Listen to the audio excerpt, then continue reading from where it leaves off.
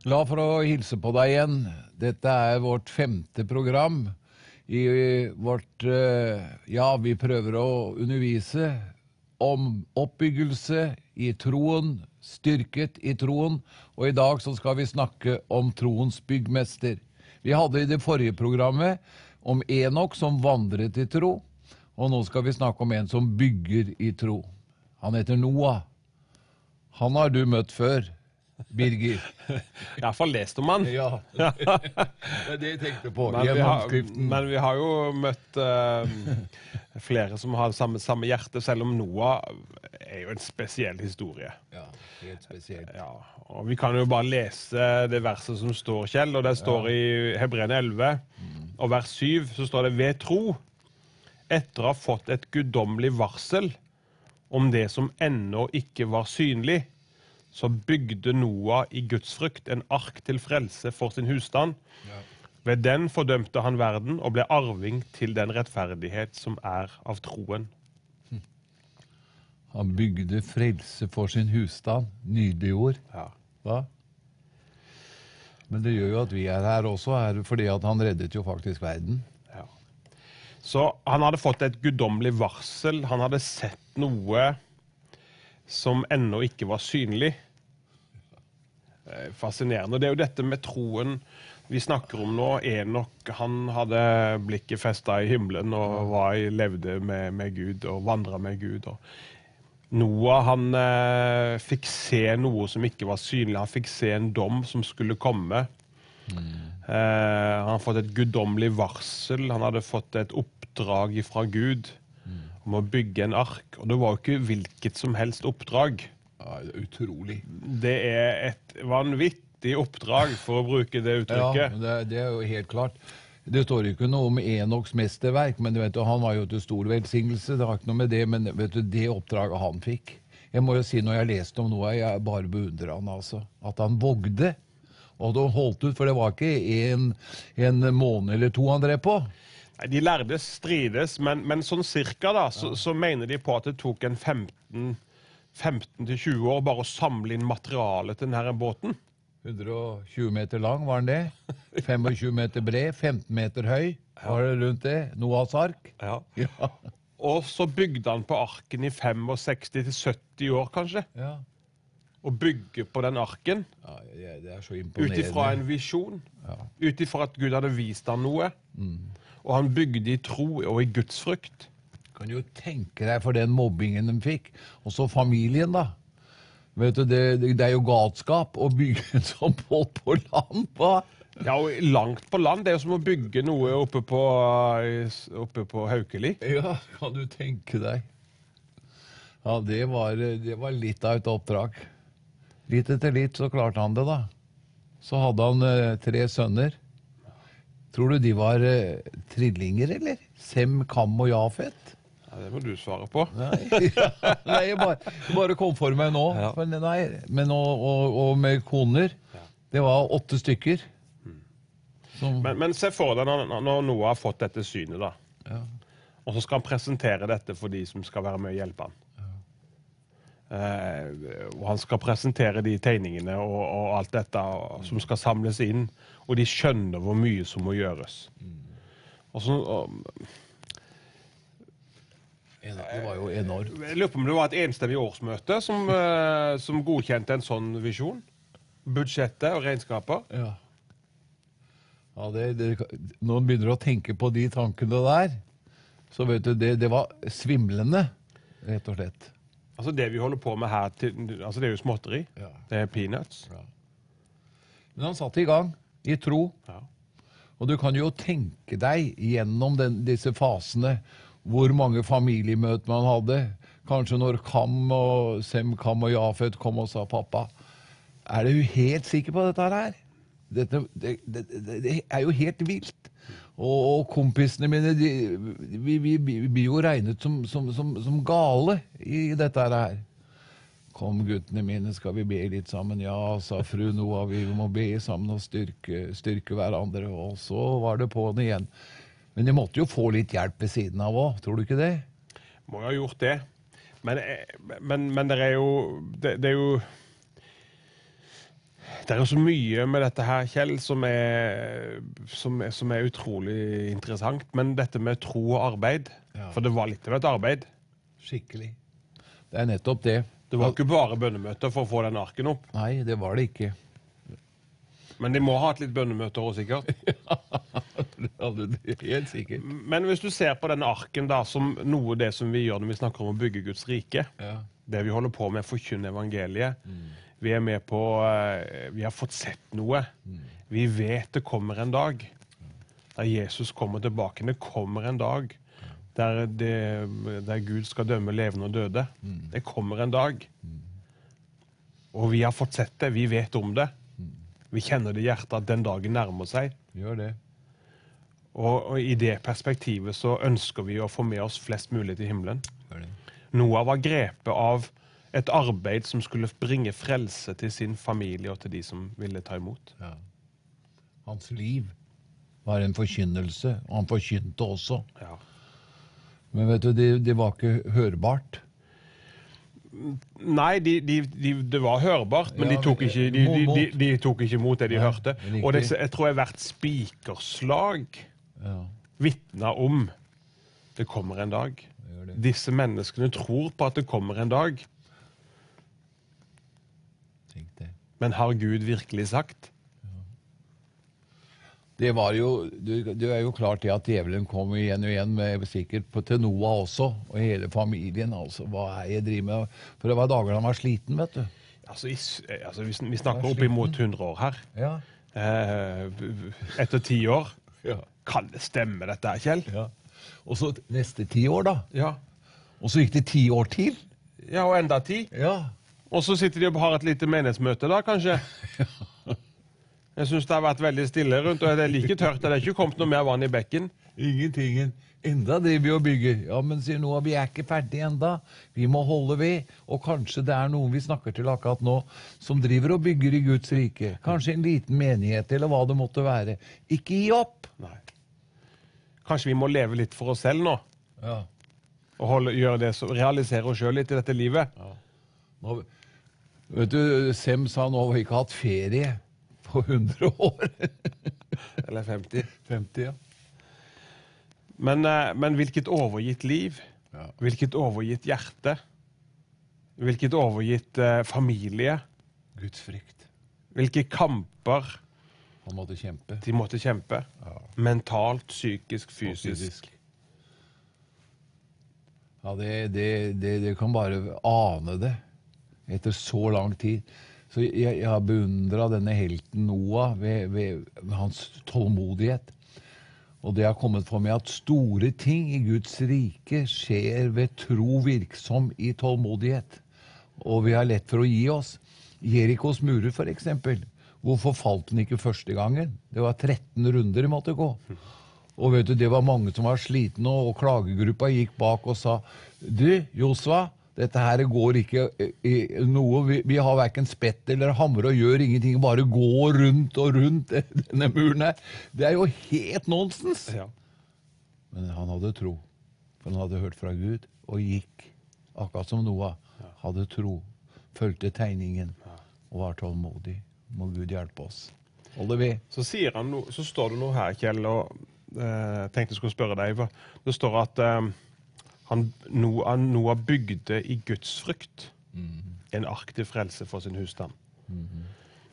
Guds frykt, det hører vi kanskje ikke så mye om i dag. Det er ikke det. Det er vel ikke et sånt budskap som vi tror folk trenger å høre. Jeg vet ikke. Det er så aktuelt. For som jeg sier igjen, altså Gudsfrykt er den vakreste blomsten i Guds hage. Det dufter godhet, himmelen, for det har med det innerste kjernen at jeg vil leve slik at han blir æret. Og takk at jeg får lov til å være med. Men du er ikke redd for Gud, da? Det har ikke noe med å være redd for Gud, men det har med en ærefrykt for Gud. Frykt er noe helt annet. Vanlig frykt som vi merker når vi skal vitne, når vi skal gjøre ting. Men dette er en ærefrykt. Gud, hjelp meg å leve slik at det kan være til ære for deg. Kan det være noe, vi ser i 2. Korinterne 5, Kjell, at da vi nå kjenner frykten for Herren, søker vi å vinne mennesker. Søker vi å vinne mennesker? Ja, der er det. Kanskje det var noe av den samme frykten, gudsfrykten, som var i Noah sitt hjerte, for han visste at det kommer en dag. Og vi må ha en ark til frelse. Det ordet du nevnte der, det er ikke bare interessant, men noe som tar en selv, altså, fordi at lever du gudfryktig, så kjenner du jo noe av dette med, hva med naboene mine, familien min, du kjenner noe av dette til å nå det med evangeliet, ikke sant? Det vil ligge i hver kristen. Vi har noen som er evangelister og noen embetsgavene som er så viktige, men hver enkelt av oss er jo kalt til å vinne mennesker for Jesus. Ja.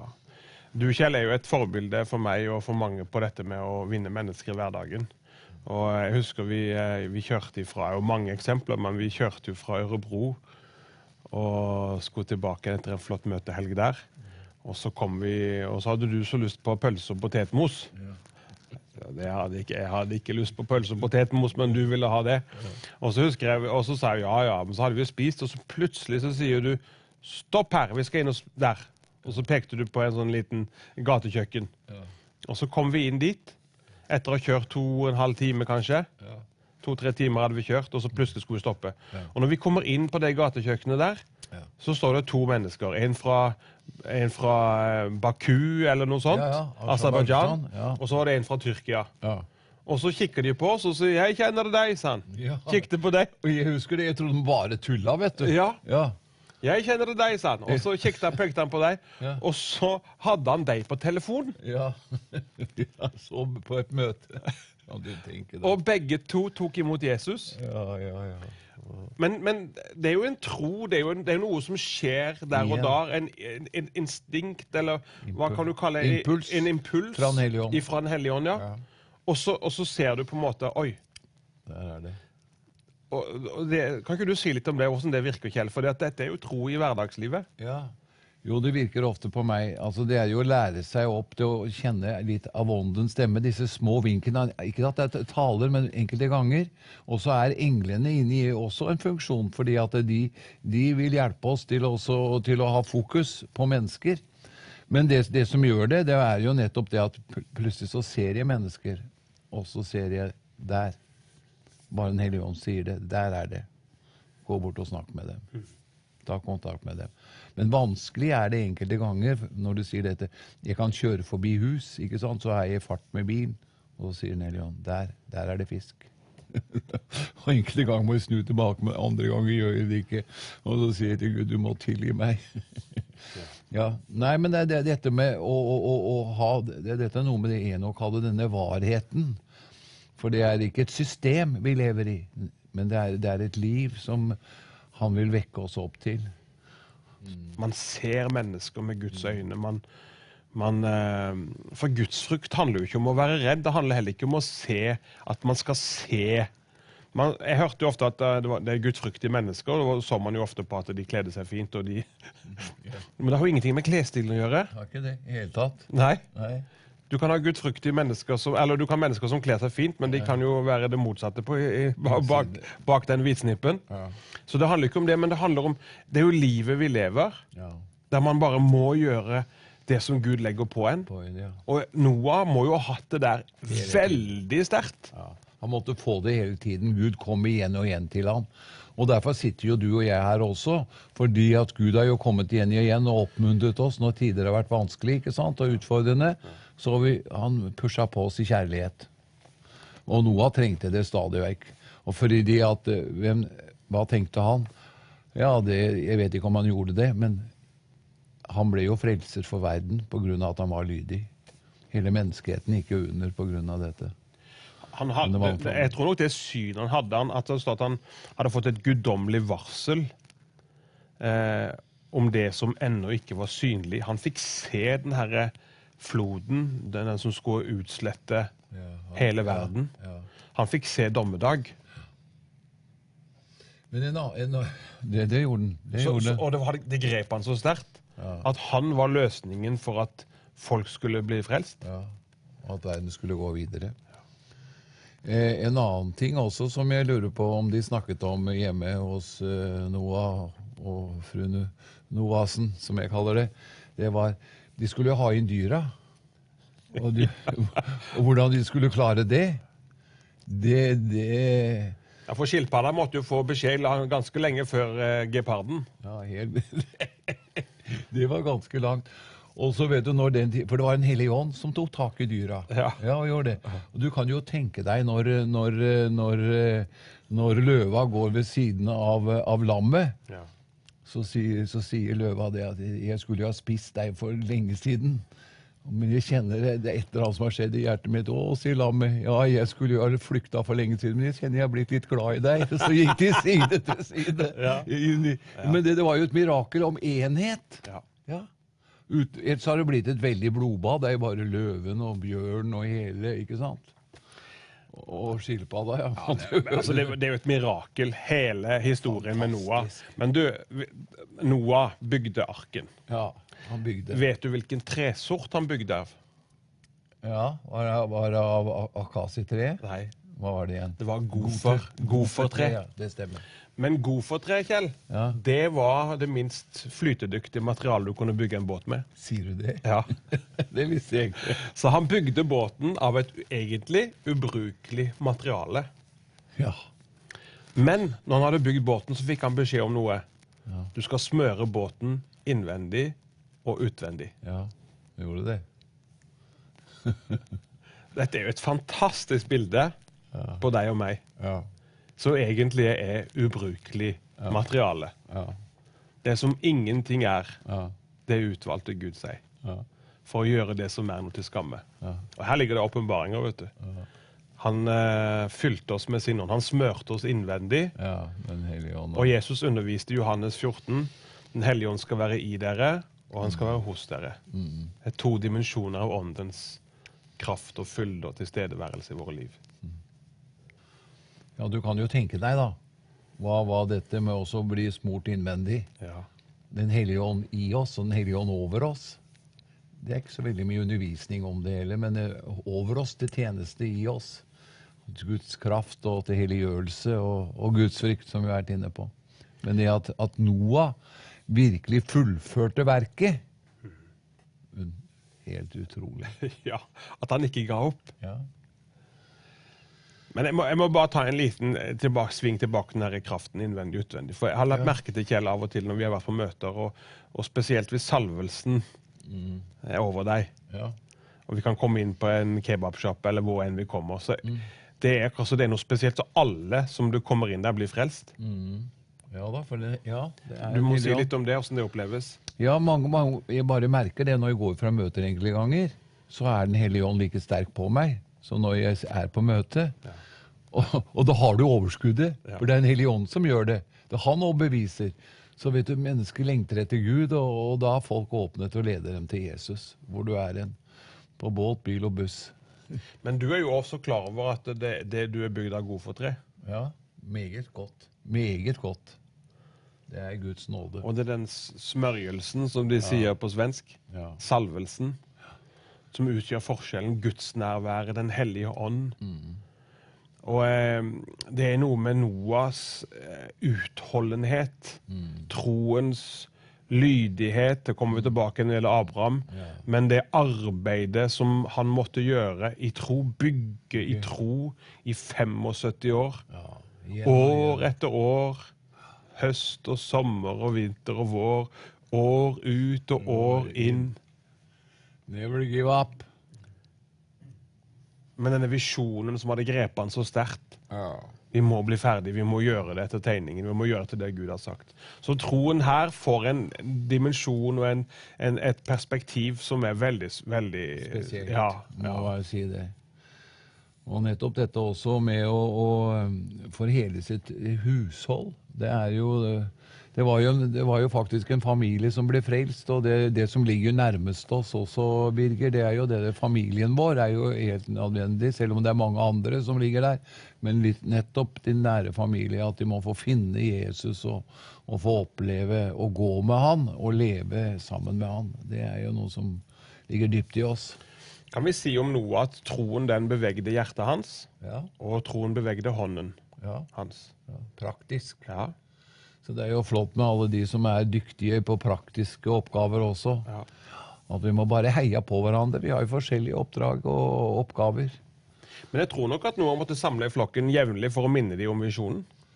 Kanskje, Minne de om oppdraget. kanskje de hadde frokostmøte hver dag for å styrke hverandre. Ja.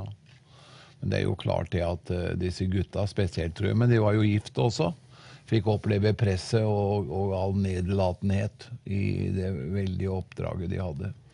Men hva ligger det i dette, Kjell? For det står altså han bygde en ark til frelse for sin husstand. Ved den fordømte han verden, og ble arving til den rettferdighet som av troen. Ja. Der har vi det at også han ble rettferdiggjort av tro, for han hørte og handlet etter det Gud hadde gitt inn i han. Men det står at han fordømte verden. Ja, står det. Interessant. Ja. Hva tror du ligger i det? Nei, jeg tror det kan nok ligge mye mer enn det jeg tror, men ved at han bygde noe som verden ikke ville ta imot. Ja, det tenker jeg også. Ja. De sier jo ofte at vi kristne dømmende og snakker om helvete og en himmel, men det en realitet. Ja. Og Noah prater, der må være med på dette, for det kommer en dom. Ja, men det tror jeg riktig. Men ved at han var lydig og faktisk bygde arken, mens de andre bare, nei, det her bare tull, så fordømte han verden. Altså han ved sin tro, og ved sin lydighet, og ved sin handling, at han bygde arken, så fordømte han verden. Han gjorde det. Ja.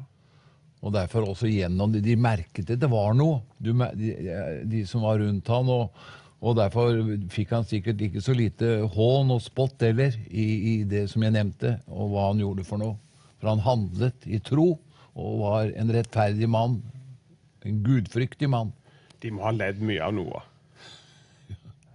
Ja, det kan du tro. Det står noe om dette å være et skuespill for verden. Ja. Det var det. Så han gjorde noe av det som Moses. Han ville heller lide med Guds folk enn å ha en kortvarig nytelse av synden. Ja. Så det sant. Men du kan jo tenke deg når vannflommen kom da. Så vet du det, og så, da kom folket. Kan du regne med løpende, men så står det at Gud lukket døra. Så i dag det nådens dag. Ja. I dag Gud å finne. Ja.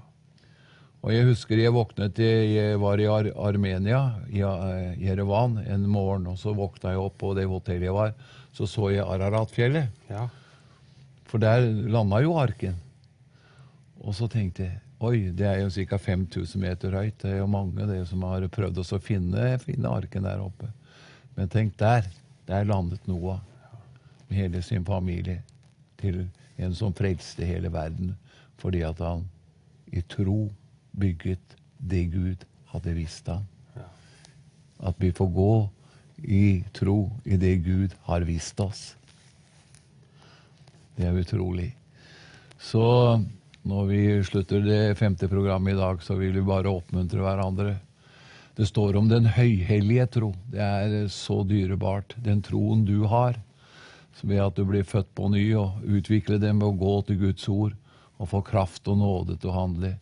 Gud har brukt deg, svarer bønnene dine. Han vil føre oss videre på troens vandring, og at vi kan få bygge i tro i våre liv. Så Gud velsigne deg, og velkommen hjem til neste program. Det også spennende.